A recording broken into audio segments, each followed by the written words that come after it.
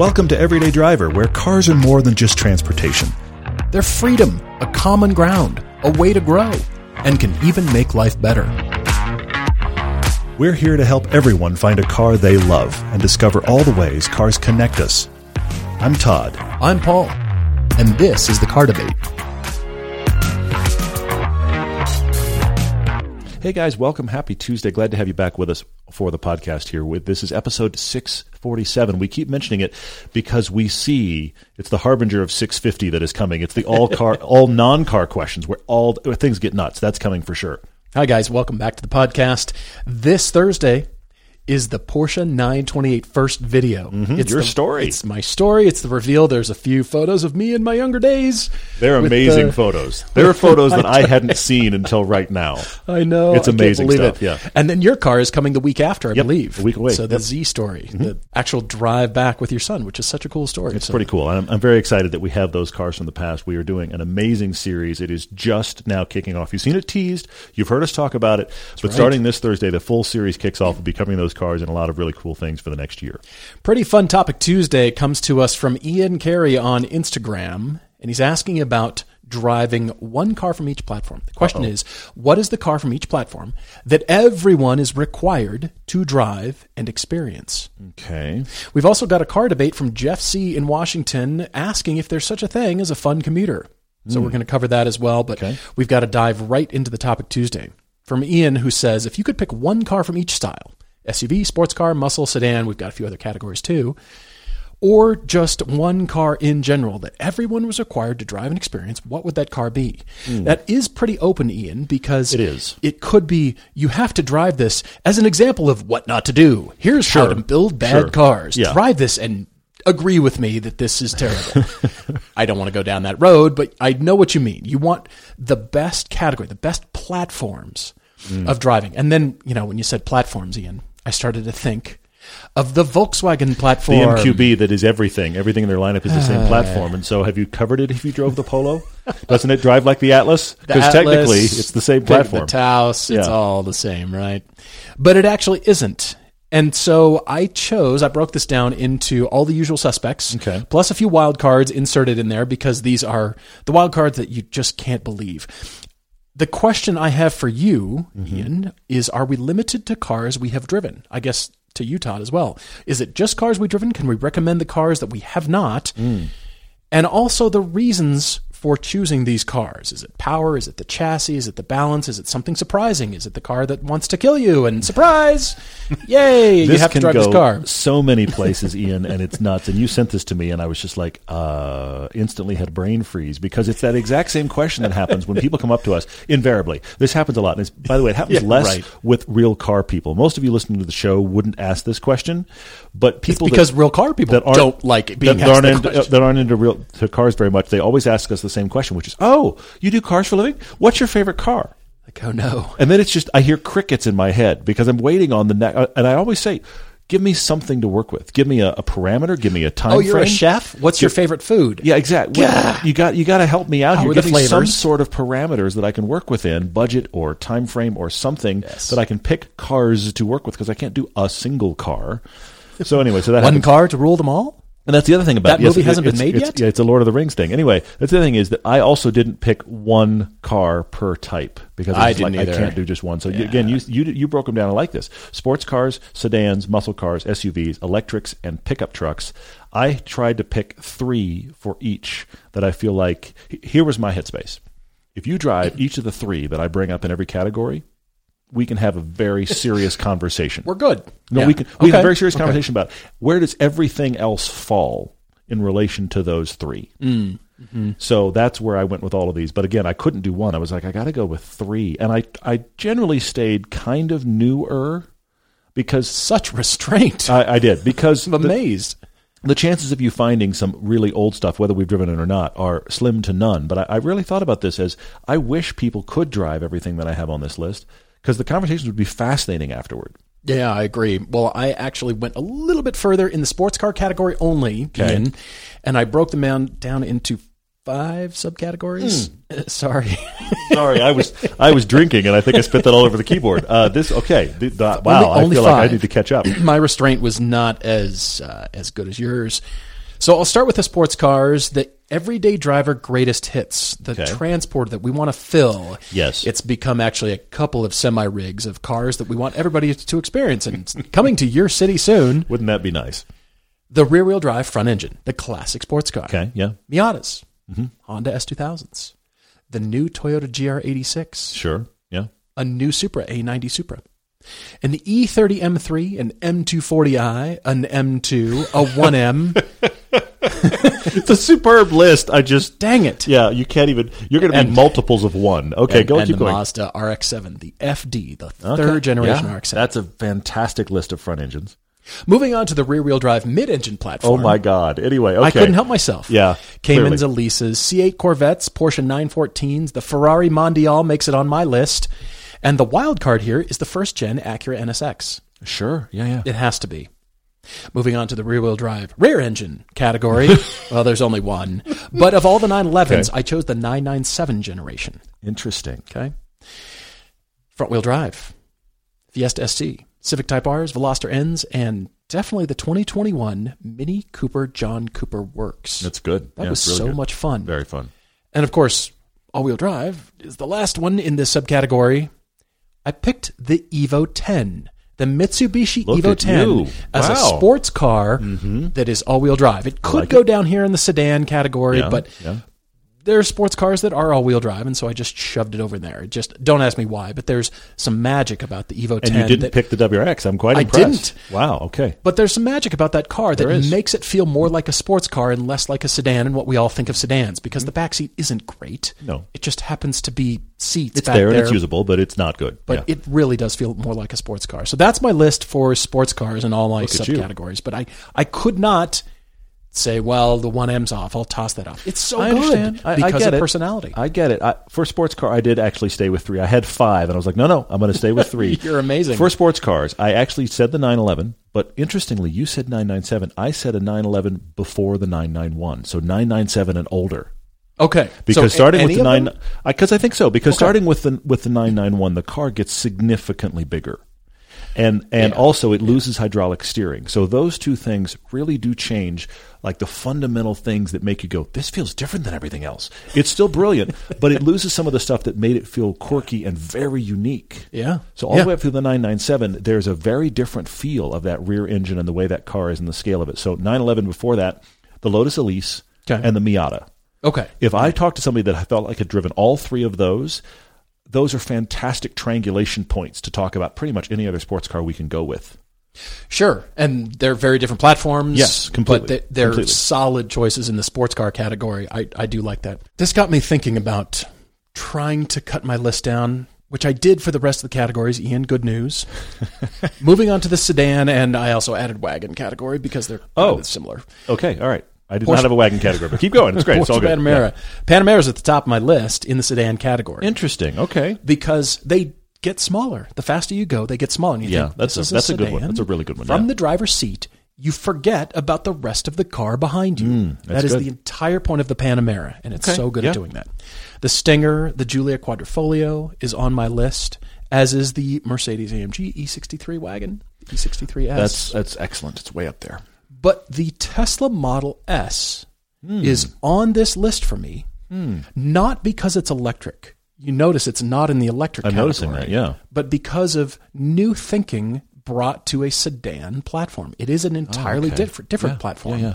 And I like that Tesla has offered this to the car community. Whether you like it, whether you hate it, whether you think it drives well or not, I want you to have experienced one so you can understand, this is new thinking. This is a new approach. Sure. I like it for these reasons. I dislike it for these reasons. That's what I want you to drive. But the Maserati Quattroporte is also certainly on the list. To have a wheelbase longer than a Phaeton and still be so nimble and fun to drive. I love that that's on your list because it's awesome. I do agree. It's on my sedan list. Anyway, I exercised a little bit more restraint there. Well done. For sedans, I was trying to do, what is a genuine four-door, four-seat car with an interesting engine, rear-wheel drive, and dynamics that surprise you every time you drive it. And I wound up with 3 very different cars from very different places. And this is my list. The E90 M3 with that big screaming V8. Oh.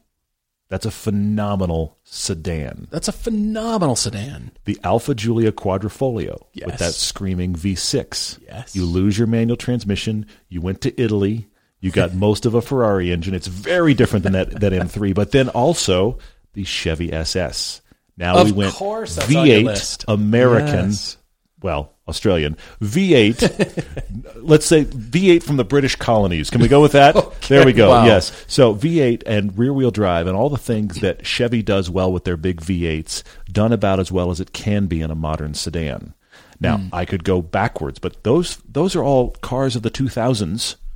Okay. Very different executions of the exact same thing. And let's drive all 3 of those, because here's the thing. Somebody drove all 3 of those, I think you'd be revolutionized in your perspective of what a sedan should be. You'll climb in the G70 and know why it's good. You'll climb in the Stinger and know why it's good. The offshoots or the similar. You'll climb in. You'll climb in a Lexus product that's rear-wheel drive and be like, "This isn't fun enough." And then you'll climb out. But I'm saying there's such touch points there that those 3 for sure get sedan done for me. I like it. I'm going to start with the wild card in the muscle car category, the cars that convert gasoline into noise and speed, which we all love. I'm going to start with the wild card of Cobra Replica. Oh, and Replica because it is an attainable thing to be able to get into. You might know somebody with a Replica who will let you drive one.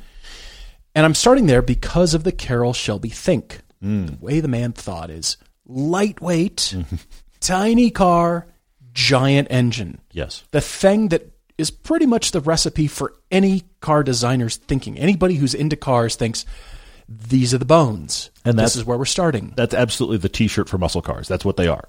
How small a body can we put a massive engine in? That's the thinking, yes. Whether it's a 289, whether it's a 427, I don't care.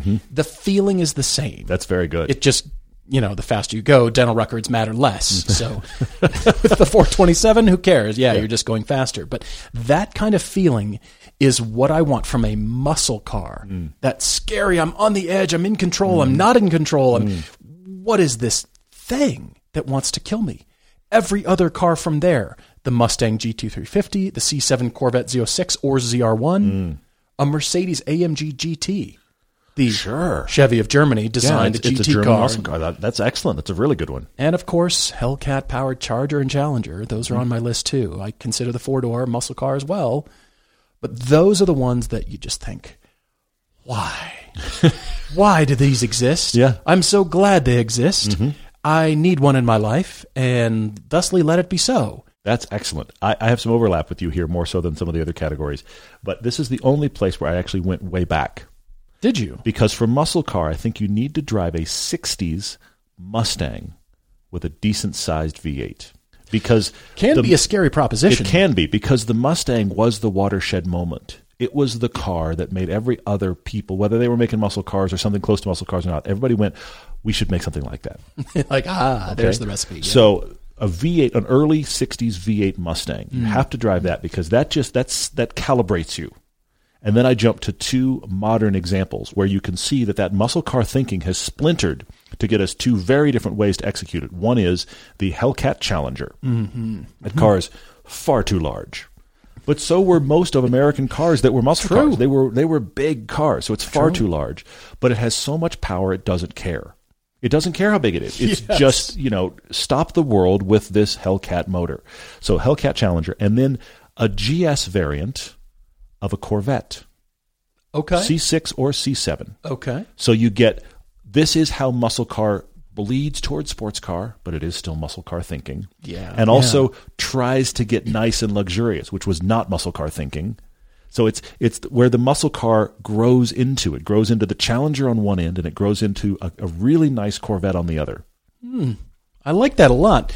Moving on to the SUV category, the Porsche Cayenne tops my list, not because I'm a foregone conclusion, but more so because Porsche was late to the SUV party. They were kind of dead last. They reinterpreted everything they thought an SUV should be. And when it came out, they said, well, this is great for dunes. You can do off-roading. That's good. Serious off-roading, not just some light fire roads and take the steaks in the cooler to the campsite. We could actually do some serious off-roading. And yet, max it out on the Autobahn at high speed, and it'll still handle well. That kind of thinking has been refined over the years. The early Cayennes had some issues. Yes, the very early ones, yes. But the refinement has proven them to be such a great mix. It's almost unrivaled. Almost. They're way up there, yeah. Until you get to what Mercedes does across town, the Mercedes AMG versions of the GLE and the GLS. Okay. The 63 motor transforms these into things that shouldn't do what they do. They're rocket ships. They are, but my wild card is the BMW X5M competition.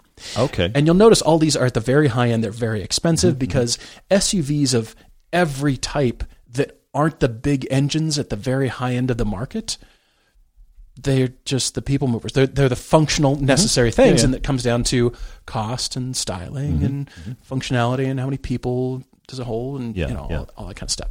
But these big things, doing things they shouldn't, is the impression that I'm always astounded when I shut the door and I walk away, especially that X5M competition. Shaking my head going, it doesn't make any sense. Why do I need this? I need this. I love that. I walk away and go, why does it exist? Paul walks away and goes, why do I need that? That has happened at these kind of events. Paul's like, I need one. I'm like, why does it exist? I'm trying to articulate the why. I know that I do. I just have to justify it. That's very funny. That is my SUV list. The SUV thing, let's be honest, this has become such a blurred definition because technically SUV bleeds into CUV. Sure. Are we talking about airplanes, like light aircraft, Cessna 172s? Those are the ultimate SUVs. There's just a blurring of the lines here. And then you get things where you get like the Subaru Crosstrek that is supposedly an SUV, but it's just a lifted hatch. It's a lifted shoe. I wanted to do 3 very different executions that fall under either SUV or CUV and show you the best of what these things can be. 3 very different executions. First off, the Porsche Macan. Okay. Because why the Macan? Because technically, I love all your reasons for the Cayenne, by the way, and I think that is an excellent one to be on the list. I chose the Macan because the Macan shows where SUVs, in my opinion, aren't SUVs anymore. They really are hatches, but they're being sold as SUVs, and as a result, they perform more like cars, but they're sold with a ride height that suggests SUV. The Macan is the poster child for that idea. The Macan seat height is no taller than cars of the 40s and 50s. Actual large cars. It's a Porsche hatchback is what it is, but it's sold as a CUV. So I wanted to put that one there. The Kia Telluride, because if you want to see when CUVs are done right, it's the Kia Telluride. It's not a big body on frame, old think. It can't tow the world. It can't out-accelerate the world. But it has 7 seats, good technology, lots of space for the family. It's a perfect execution of the minivan alt. And then that leaves me with the last execution under SUVs, which is the big old body on frame thing, and that is an Escalade. Because that is as ridiculous as that idea gets. And also good. Can tow the house or the boat. Or the houseboat. Okay, or the house and the boat. It can tow all of that. The kids, the dog, the space in the back, the big, luxurious, comfy seats. It's just all about space, and I am the commander of the road. So those 3 SUVs, from that point, I can talk about any SUV because you understand how broad the definition's gotten with those 3 cars. That's excellent. I really like that. Moving on to an electric category, the last 2 categories we added on here, Ian. The Tesla is nowhere to be found in my electric category. What is first is the Mustang Mach-E for me. Okay. Now, we are early in driving a lot of electric cars, and I could say Taycans. I could say the e-tron GT from Audi. There's a lot of others I could suggest too, but I restrained myself and did not suggest those just out of interest, having not driving them yet, not have driven them.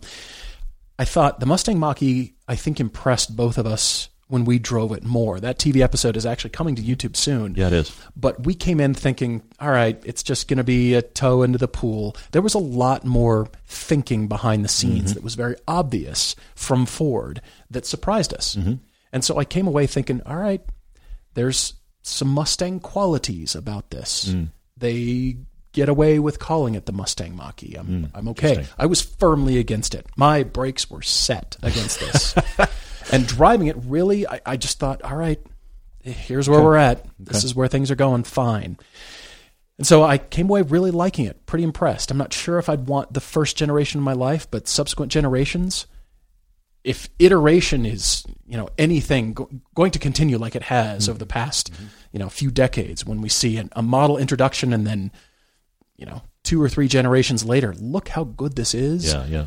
That's going to be pretty exciting for the Mustang Mach-E, as it will be for a lot of other electric platforms. The Chevy Bolt is also on there just because I like the car company that knows how to build cars, and they did their take without really looking at anybody else. It does feel like a unique execution. You're right. Yeah, it really is. And so I'm excited for what car companies will do. Porsche actually building that electric Cayman, the electric Cayman version that isn't just a platform with the batteries and sandwiched in the floor and the same old thinking. It seems like this is cutting edge and new. It's already old, in my opinion. It's already old think. It's to get the cars built and get them out the door and nobody cares about driving, which is not how car companies have progressed and flourished throughout the years. They've built beautiful, great-looking, amazing-to-drive cars that might not sell too well, and yet they've done it anyway because there's passion about driving. This whole platform, electric car, skateboard thing indicates your heart is dead. It's stone cold. You have zero passion or love for the actual act of driving, and that's why I like both of these. They actually have some engagement to them. I hope there are future electric cars that ignore that, and they find an equally compelling business reason to be able to build them at cost, for profit, but they're fun to drive. I feel like that's coming, but so far, everybody's got to get this stupid sandwich electric car platform out of the way. They got to get it out of their system, so fine. Take it, run with it, just build a bunch of them. They're all the same, different body on frame, whatever. Dispenser. It kind of is. Just spray them out of the end of the factory. Fine. Beware, electric car spray on this end. When are the cool cars coming? We'll wait for those. That's funny. For electric, I have 3, and again, the same kind of thinking where I want you to drive 3 different executions, and then we'll have a conversation about everything that's going on. And those are, some overlap with you, the Chevy Bolt, because that is an excellent execution of an electric commuter car. They weren't thinking, this is the only car you have. They weren't thinking, let's drive across country. They were thinking electric commuter car. It has excellent range. It works very, very well. It's front-wheel drive architecture, which is what commuter cars typically are. So Chevy Bolt. Then the Tesla Model 3, because this is the major sales success for Tesla. I really love poor build quality, so I'll buy a Model 3. It's not that. It's the major sales success. It's the first one they tried to make a sports sedan. The Model S was very impressive out of the gate. It was. But the Model 3 was the one that they put with the performance versions and then the all-wheel drive versions and all kinds of things. Sorry. So the Model 3 is a really watershed moment that I think the people that were the initial, first people in the pool that bought a Model S, they're always those folks. The Model 3 was a lot of people that were kind of waiting for it to get a little bit more established and mainstream. Yeah. And so the Model 3 is in there for that reason. And then the Mustang Mach-E, because that is, we've brought in an SUV platform now. I realize that the Model Y exists. But we've thought about SUV and electric, which the other two aren't. Here's a sandwich platform. Yeah. And, go to town. And we're dealing with legacy thinking now in not only the building, but even the naming convention. And we're trying to think, how does this get shoehorned into the future? Your success will vary, but I think those 3 are really interesting discussions for this is where electric cars are now. Where do we think they'll go? The pickup truck category, I kind of took a similar approach to you.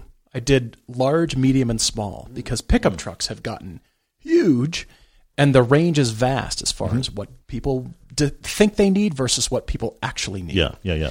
So I'm starting with the full size. It's the current generation Ram 1500 because of the ride quality and because of the tech in it and because of the instrument panel. You've got to get it with the giant screen, but still, what a great execution of a full-size pickup truck that drives and rides so well.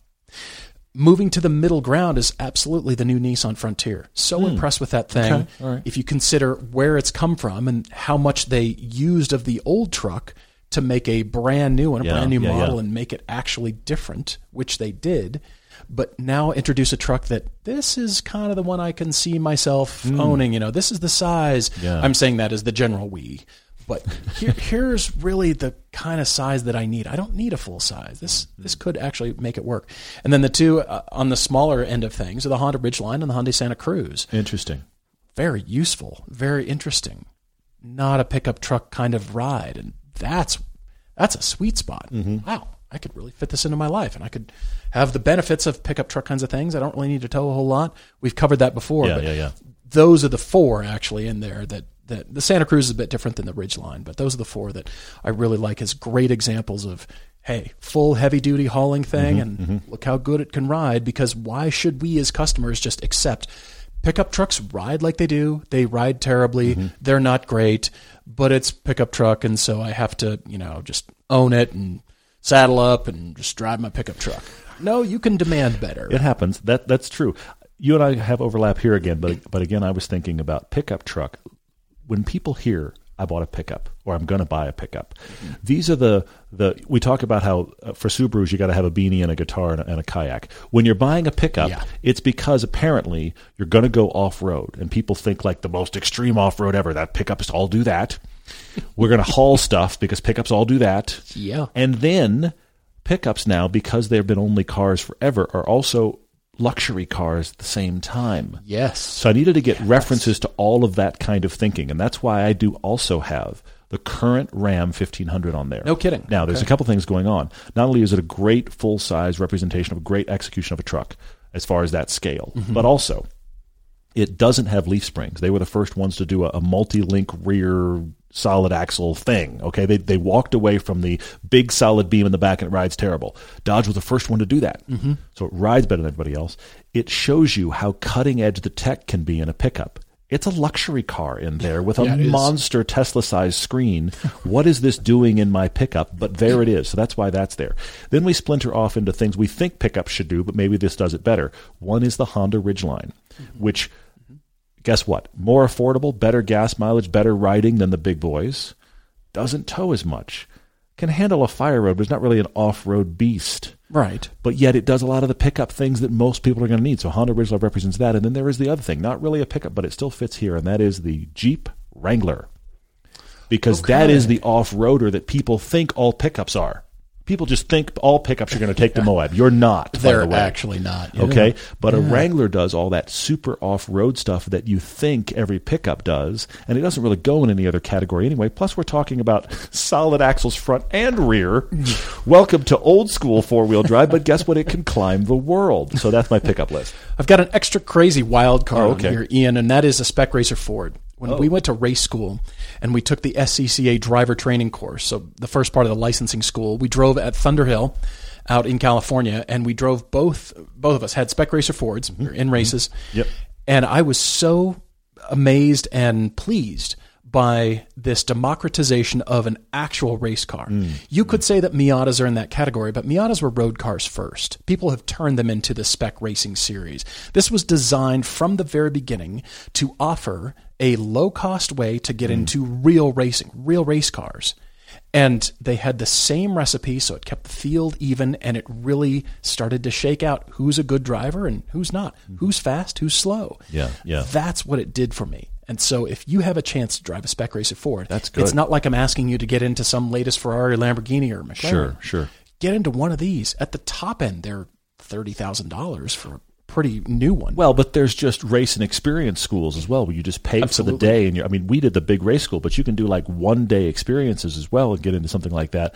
You're talking about open top, center seat. I mean, this is a very different life experience as a driver. Yeah. Yes, it's very specific. Our friends at Axel Race Tech can rent you one if you're ever there or you're in the area. They support the San Francisco SCCA region with rentals for SRFs. You can get into it. They can help you buy one. I mean, so much so that I'm even thinking about, just like our friend Greg bought one. It's actually a consideration. He wants us to buy one so badly. It's actually a consideration. I'm thinking, well, this is a real race car. It's tiny, but it's all the race car costs at scale. Yeah, that's fair. Which makes it so interesting. That's a good wild card. I like it. When the weather gets hot, it's time for custom sunscreens and dash covers from Covercraft. Their custom sunscreens are made to exactly fit inside your windshield. I mean, perfectly fit for maximum protection from the sun. They're durable and sturdy and fold up wonderfully for years of dependable use. There's a wide variety of colors and styles available, including the original awesome silver one, Premier Series, and Carhartt. Covercraft offers dash mat custom dash covers as well, custom fitted to your dash for complete protection from the sun. They reduce road glare when driving and complement your interior with a large selection of colors and styles, including the original carpet dash mat, suede mat, velour mat, and the extremely popular limited edition. Whatever sunscreen, dash cover, or car cover you choose, remember you need to use the code EVERYDAY21 at checkout to receive a 10% discount and free shipping from Covercraft.com for our audience. You can find Covercraft by following the link from our sponsors page or go directly to Covercraft.com for high-quality products that keep your vehicles protected and looking their best. Covercraft, protecting the things that move you. Jeff's writing in. Jeff would like to commute, but he would like to have a fun commuter. And so he's been working his way back through the podcast and laughing along with us. Thank you. I'm glad we're making you laugh, Jeff. You said you thought you almost got pulled over recently because you were laughing so hard you weren't driving well. Be careful out there, by the way. Please don't do that. But you were listening to the fact that Paul was ranting. You said it's in episode 132 about how much he hated, I have to tell on you, the Maserati Quattroporte. It would never own one, could never understand why anyone would own one, could not be paid to drive one. Fast forward a few years to our cheap sedan challenge, and what does Paul get? A Maserati Quattroporte, and the whole world spins. It's great. Oh, I had to, and I actually, Jeff, I love being wrong. In this case, I'm thoroughly enjoying being so wrong. Because you're right, I did rant against it. Well, Jeff writes to us. He works on the Columbia River for the Washington Department of Fish and Wildlife. Wow, okay. And he says he's been listening to the podcast, I think almost all the episodes here. But he's in a quandary. He's nearly 8 months into his second career. He's 56 years old, 33 years of experience, and he's in need of replacing his 2013 Mazda 3 Skyactiv hatch. It's a manual transmission. Okay. He said he bought it new, but he bought it after a high schooler decided to smash into his 08 Scion XD. But at this point, he's tired of driving sensible economy cars. 22 years and counting. Okay. I highlighted that sentence out of your email, Jeff. Yep. You're tired of driving sensible economy cars. There's nothing wrong with it. It fits the budget. It works for so many people. It's worked well for you, but you've just decided, let's do something else. His car history includes a 1943 Willys MB. Wow, okay. A 1975 Pontiac Lamar with 475 horsepower. GTO 400 in there. 1985 Trans Am. A 1990 Mazda 4x4 pickup in manual.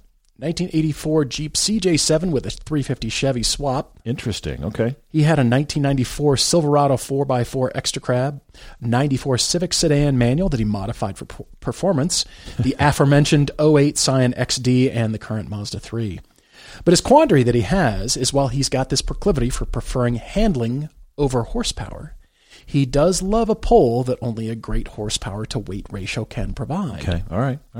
So he lusts after the cars like the Veloster N and the STI and the Fiesta ST, and he loves all that stuff. John Cooper Works Mini, G70, Stinger GT. Good stuff. I love the list. You're naming a lot of the list that we've just identified. He says miles per gallon is not his top concern, but he's in Olympia and working in Pasco during a 6-month project and continuing to do that for a couple of years. So he does that 4 to 6 hour drive home 2 to 3 weekends a month. Okay, all right. Now, as far as his frame, his size, he's 6'2", 255, longish torso. So he wants to fit. That's very important. He doesn't mind louder, less refined kinds of cars. But it's got to fit and be reliable. He has to run. Yeah. So brand new, or very low miles is essential from a reliability standpoint. I like it. Any help, Jeff? I'm thrilled that you wrote to us. That sentence where you said you're tired of driving sensible economy cars, but yet you're asking for a fun commuter here. You're on the road a lot, and you need to have a fun, comfortable place to be. It's not like you're jamming through country roads or canyon driving. Yeah.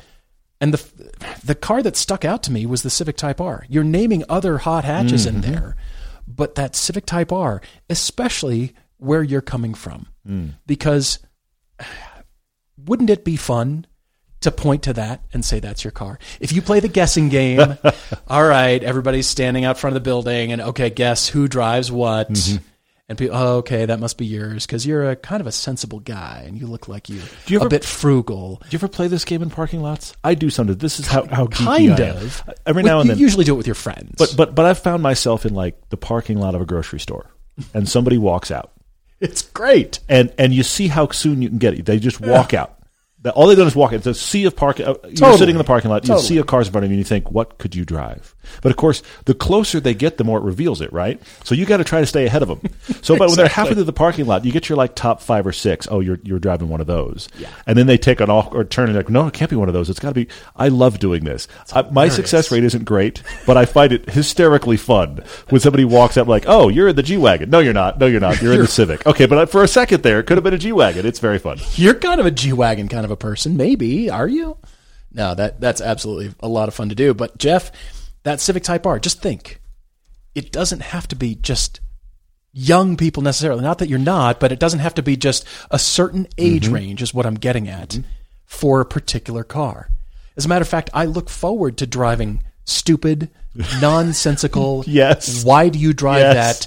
That doesn't fit what I think and perceive you to be as a person. We're already there, and we're only leaning into it further. Yeah. But I want to do that. I hope crazier cars come out as far as new cars, but also like I was talking about earlier in the podcast about the electric sandwich platform. Is that really going to spawn exciting, beautiful, interesting, maybe controversial looking cars? Is it?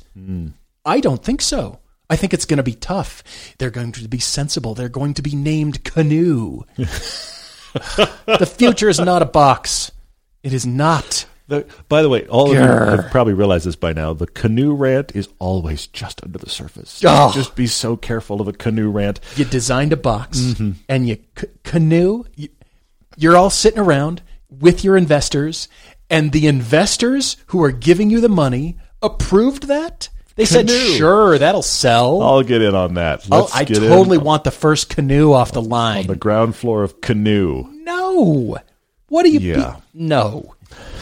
Looks like they took the front, fifth of a B-29, put it on wheels, and then chopped a pickup bed out of the back of it. It's just the B-29 turret. It's just the on turret. Wheels. It's just the turret with a trailer on the back. It's very odd.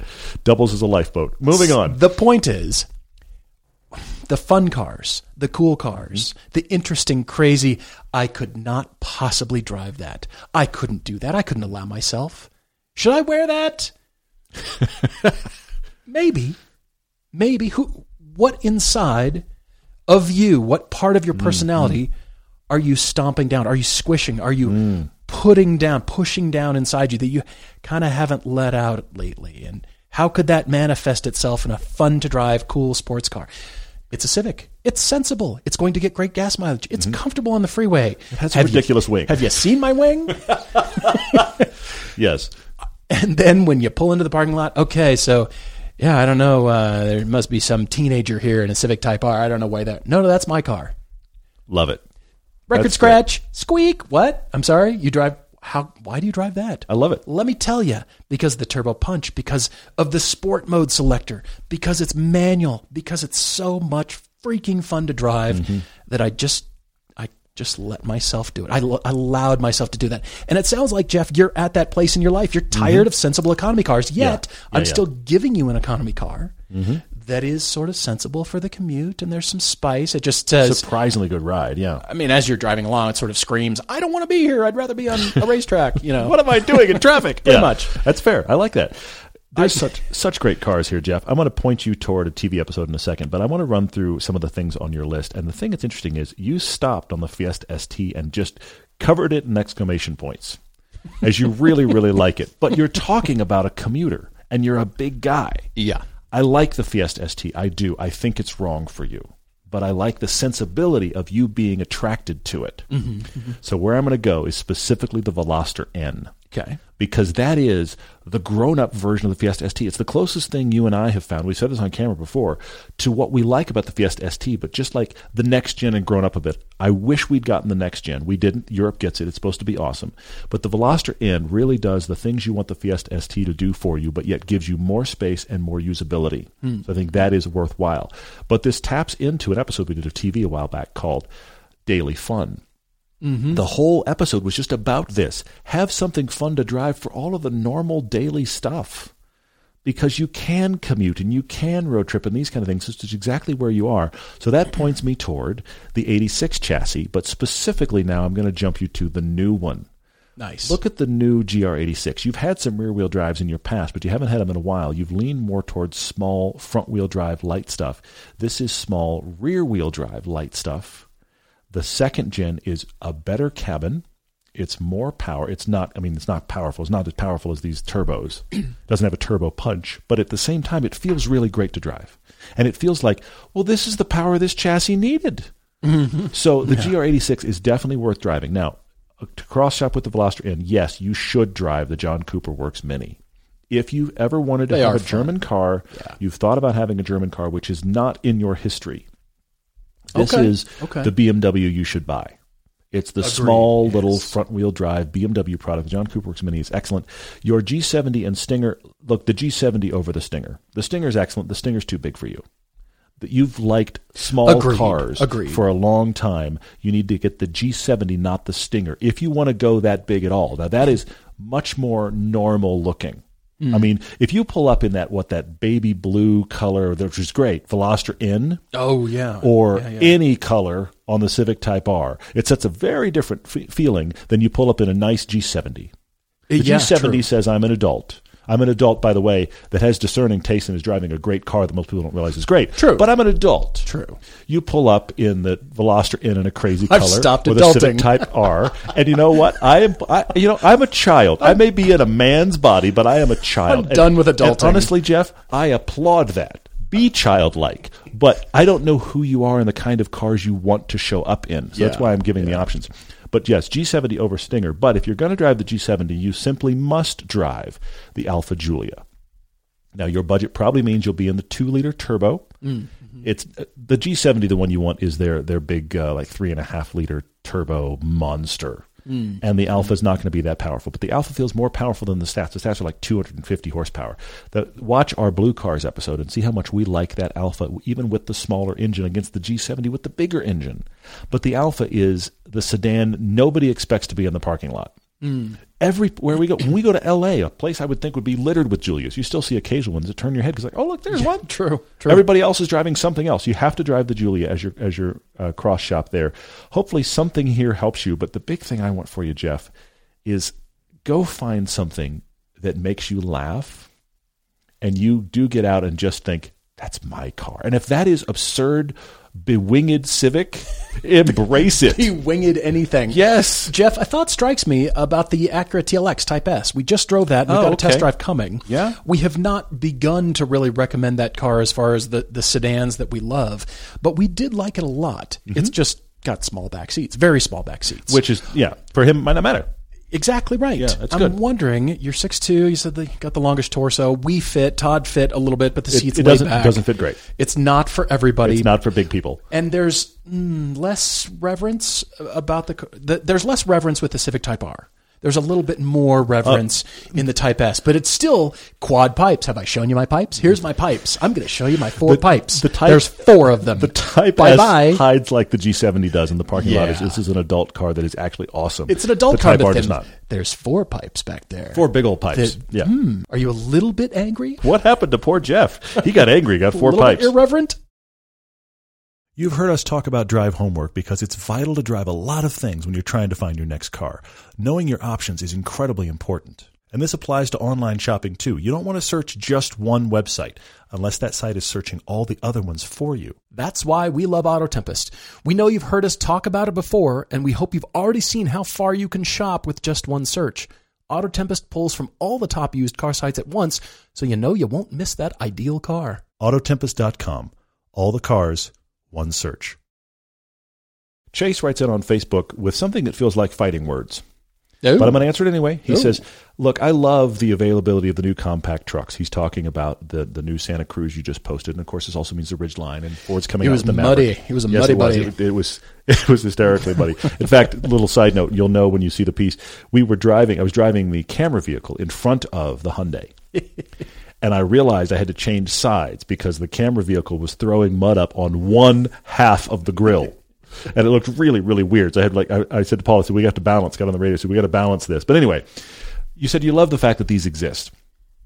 However, for most truck buyers, this is fighting words, wouldn't a wagon suffice? Couldn't it serve the same function and provide the same or more cargo space, but the added benefit of the cargo not being exposed to the elements? Wouldn't a wagon be much better to drive? You're kind of saying, why? You're kind of going, what on earth? Why do these exist? This is the Western film equivalent of you walking into that old bar, pushing your way past the doors. The piano player stops. A glass hits the floor. Yes, it's all of this. Everybody looks at you. This is that moment. Why aren't y'all in a wagon? That's really that's the opening line. Yeah, I'm sorry, you must not be from around here. Absolutely. So here's the thing, Chase. Couple things. When I drive these small guys, and I do mean the Ridgeline and the Santa Cruz, I drive these small guys. I'm aware of the fact that they don't have huge hauling and they don't have huge towing, and so you're right. You could have a wagon for the same thing. But here's the cross thought I'm having, though. I started to think about this a lot while driving the Santa Cruz, because I tried to think, would I own this? And if I did, what would I use it for? And I discovered something that I don't think about all the time that is useful for pickups, because we do talk about pickups. A lot of people buy them because I'm going to buy mulch once a year. And just, heads up again. Annual mulch If you're buying mulch once a year, or you might occasionally haul a 4x8 sheet of something, you can rent a truck at your local do-it-yourself store for that twice a year, which is a much, much better choice. Trying to use logic. But if you're a person who does activities that are messy, you're a mountain biker, you're a skier, you're a kayaker, you paddleboard, you come back with stuff that's just covered in filth. That happens. And I'm not counting kids, by the way. Kids still go in the cab. Just so you know, kids do go in the cab.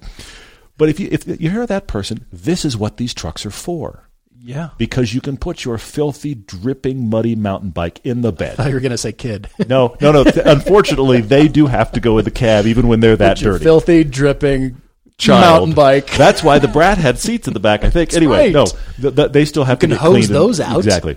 Guy. But this is what these are for. It's because you have activities that are filthy activities, and putting them in the back of your wagon, or in some cases just your normal full-size SUV Suburban thing, it's going to make it awful.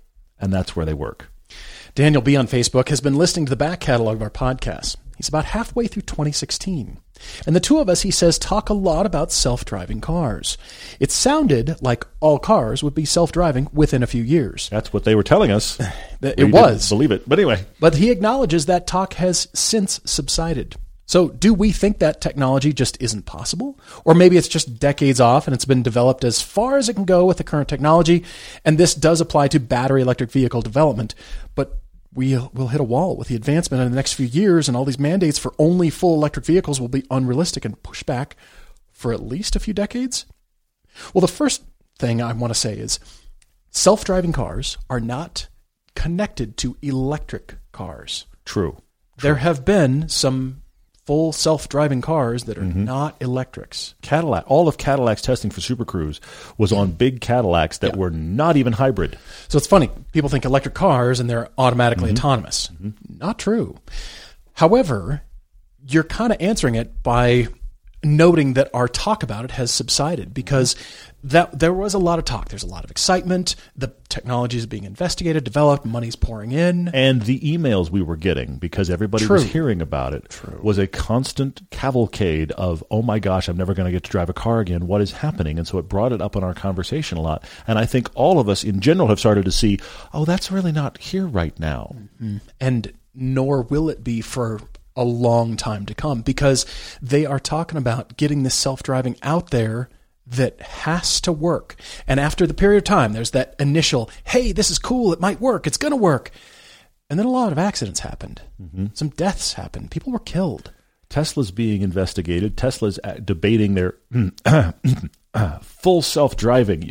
Those air quotes are so big they hurt, okay? Full self-driving that is said that, but really isn't. And they've been beta, and then they pulled back a beta. Just today, they were like pulling back a beta and sending it back out. I mean, this is the test case, folks. It's like the tech world motto is move fast and break things. You can't do that and move fast and kill people. You can't. You're right. That's and I'm horrifying. not trying to be irreverent. But you're right. But this is a different thing. This is not just, whoops, the technology didn't work. Those Google glasses weren't so good after all. People didn't want to, shake their head and try to, advance the screen. And they made you pay $1,500 for it when you could buy an iPhone for half the price. There is that as well. This is about human lives are at stake. That's a whole other level. So therefore, it has to be not just version 1.0, and we'll get there at some point. Just buy this version and we'll update it at some point. You'll get a firmware update while you sleep. No. Just like you said, Tesla's being investigated. It has to work perfectly. And companies now have come up against that realization. It's the ocean of reality. Hello. Mm-hmm. It has to work perfectly. And for people to trust it, it had to be out there. And so, yeah, we were moving a little fast, and no, there's a bit of smoke and mirrors, and it doesn't actually work as well as we think it does, even though I did a consulting project for Waymo. Mm-hmm. It does work well, and they have it, but not in all situations. When it works, amazing, but not in all situations. Well, and there's so much going on here, and there's infrastructure, and there's legal realities, and there's changes to laws that have nothing to do with the technology that will influence its implementation, and that's why we don't think, these next 10 years, it's going to be, no, it's exactly. Daniel, the last part of that is making money. Companies want to develop this. Ultimately, it comes down to money. Yeah. Follow the money. They have to make money off this somehow. Sure. It can't just be cool new tech that actually doesn't make us any money at all. It doesn't have anything to do with the sales of new vehicles. What does sell vehicles? New models and continued development, possibly towards electric vehicles for some companies. Other companies are kind of resistant to that. It depends. Toyota, BMW have made noises about that. Other companies are fully on board and they're going the electric route, and that's fine. But ultimately, it comes down to making money. The self-driving thing isn't making them anything, really. Right, it's just costing them a lot. And if it costs human lives, that's why we've stopped. That's why the industry has stopped talking about it. Forrest on Instagram says, do we ever consider the quality of the stereo when we review cars? Which car has a surprisingly good stereo? Forrest, this has come up a couple times in our reviews where we have a car that we're in. I'll give you a perfect example. The big Lexus LS with their 450 speaker, whatever it is. It's an unbelievable concert quality stereo. It's fantastic, okay? And people say, well, why don't you demonstrate the stereo? I don't demonstrate the stereo because you're watching this on YouTube. You may have terrible headphones on. You might be listening to it through the speakers of your laptop. All you're going to hear is heavily compressed coming out of two terrible speakers. It doesn't matter for me to show this. That sound is irrelevant. And then tell you it's great? Yeah. Well, just believe me. No, it's great. It's really great. The only way for a person to experience the quality of a stereo in the car is to have your own head in the cabin. Okay? We do discuss the technology often, and we sometimes will mention if the stereo is impressive, but I don't really feel like there's any point in quote-unquote showing it to you because you can't hear it unless you're there. It is very problematic in that regard. You can even hear the exhaust of a car through bad speakers better off than I can show off a song you like through the not possible. However, the Lexus LS has an amazing stereo. The big boy Mercedes products have fantastic stereos. They're very, very good. It really depends on number of speakers and how much you paid extra for the stereo. Because generally, broad brush now, if a manufacturer has a stereo upgrade, they're typically making quite a bit of money on that upgrade, by the way. That markup is steep, but generally that is a quite impressive stereo system that resulted from that upgrade. Got some watch questions here. Blair Smith 2000 asks me, in the world of watch collecting, what do I make of the car-inspired watches? The Porsche designs, the Tag Heuer, Carreras, Sennas, Formula Ones. Are they gimmicky, or should they be legitimate considerations?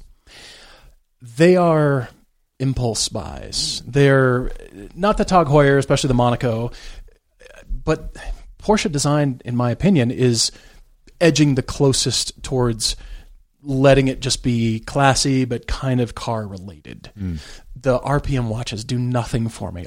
Most of them do nothing, and most of them are actually just the sales counter in the accessories department just have to have some sort of watch branded with the logo of the car company that exists. Oh, interesting. It's kind of rare, the Aston Martin watches, that kind of thing.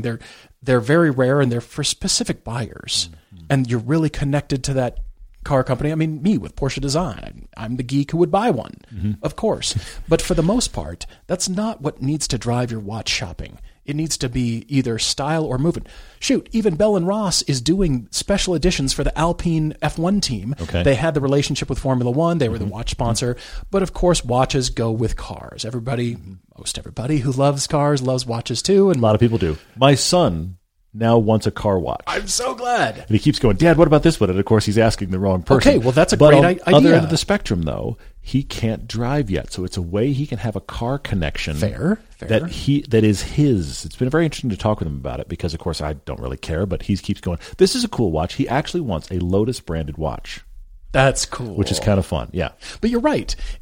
I suppose if you can't drive and you're too young and, that kind of thing, well, sure. But those watches the branded watches aren't cheap. I get that. But that is not what drives watch collectors. It just so happens one might come along and we think, okay, and it's associated with a car company.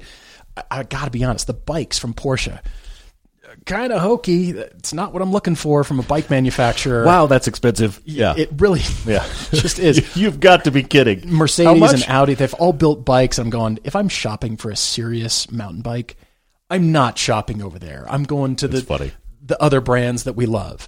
So, that could be in Santa Cruz and Yeti and all these other, Cannondale, whatever.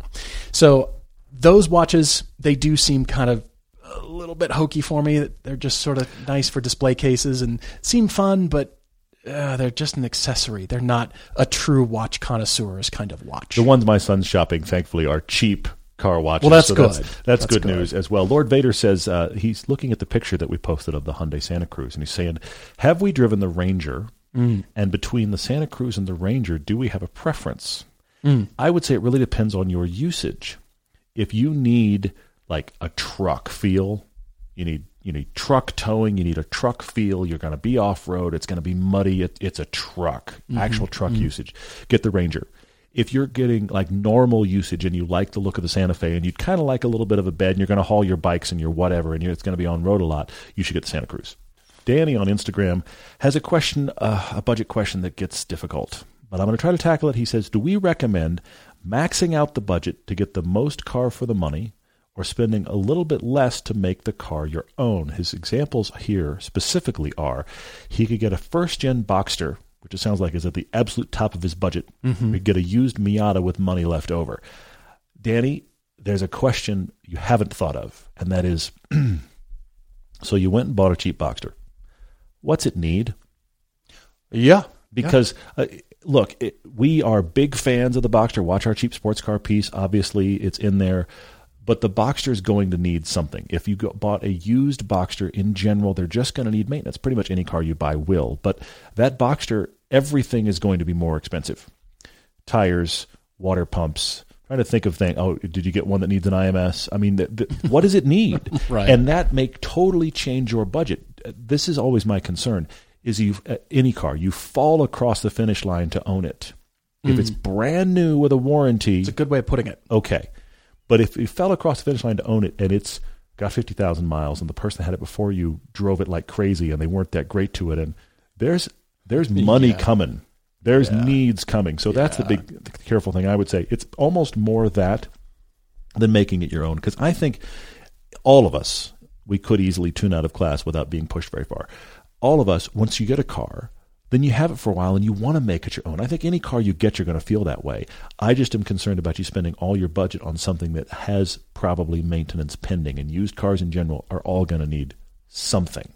Last question from me from Jeff H., who likes what we're talking about, the square wheel arches and other design elements. Here's two more design trends he'd love to hear discussed. First is black roofs and also LED headlight shapes. I'm going to sit back and let you go on this because I love that you took this on. That's great. Well, the black roofs is really a design trick. It's designers, especially on the Mustang Mach-E, I've told you about this before, it's a way of continuing that nice A-pillar all the way across the roof line down to the D-pillar and creating more headroom in a car that the design doesn't suggest. It's a design trick to get away with a beautiful, more fastback kind of shape that sells cars, and then, you get in, it's useful. And then you realize that black roof has hidden from your eye that extra 2 to 3 inches of rear headroom.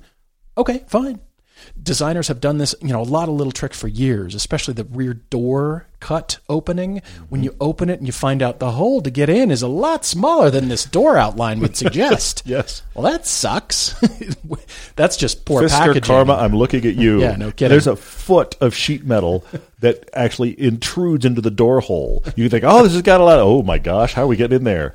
The black roof can also be a bit of a design trend thing. A Camry doesn't really need it, but it certainly improves the look, and it makes you look at other things, the stylistic elements along the shoulder and the front instead of the roof line. Roof line, it's a sedan. It's not that interesting. Look at other things. I'm going to black the roof out to make your eye look at other cool things that I want your eye to look at. But LED headlight shapes are the most interesting because LED lighting technology can take on the form of any shape. The lights on the front of the Santa Cruz are fantastic. They are. It's like this weird shield wing thing. It's really cool. But just think of how small the technology is and how much light output comes out of them and will continue to improve, and what that means for redesigning front ends to get a huge light output out of a little tiny hole. That didn't always used to be possible. It had to need a big headlight to get a big light output. Now that's not the case. So now that frees up design creativity like crazy to make a cluster of lights in an interesting shape, like you're talking about the Santa Cruz. I don't think the Alfa Romeo 4C, the European edition, was quite as successful. Weird. That was the bug lights, the really, really weird thing. Right. Yeah. But nevertheless, this technology will allow designers more creative freedom. I see that in a lot of different kinds of technologies to say, all right, well, now we don't have to abide by necessarily headlight height requirements for crash testing because LED lights don't react the same way in a crash. We can get away with using them in a different way, which is great, and make clusters and make new designs and create different front ends. That's what's going to keep interesting, fresh car design moving forward, is the proliferation of that kind of technology. Jeff, really appreciate your questions. Appreciate all your questions. Write to us, everydaydrivertv@gmail.com, for all your car debates and your Topic Tuesday ideas. We're still taking Topic Tuesday. We like those a lot. And also your car conclusions.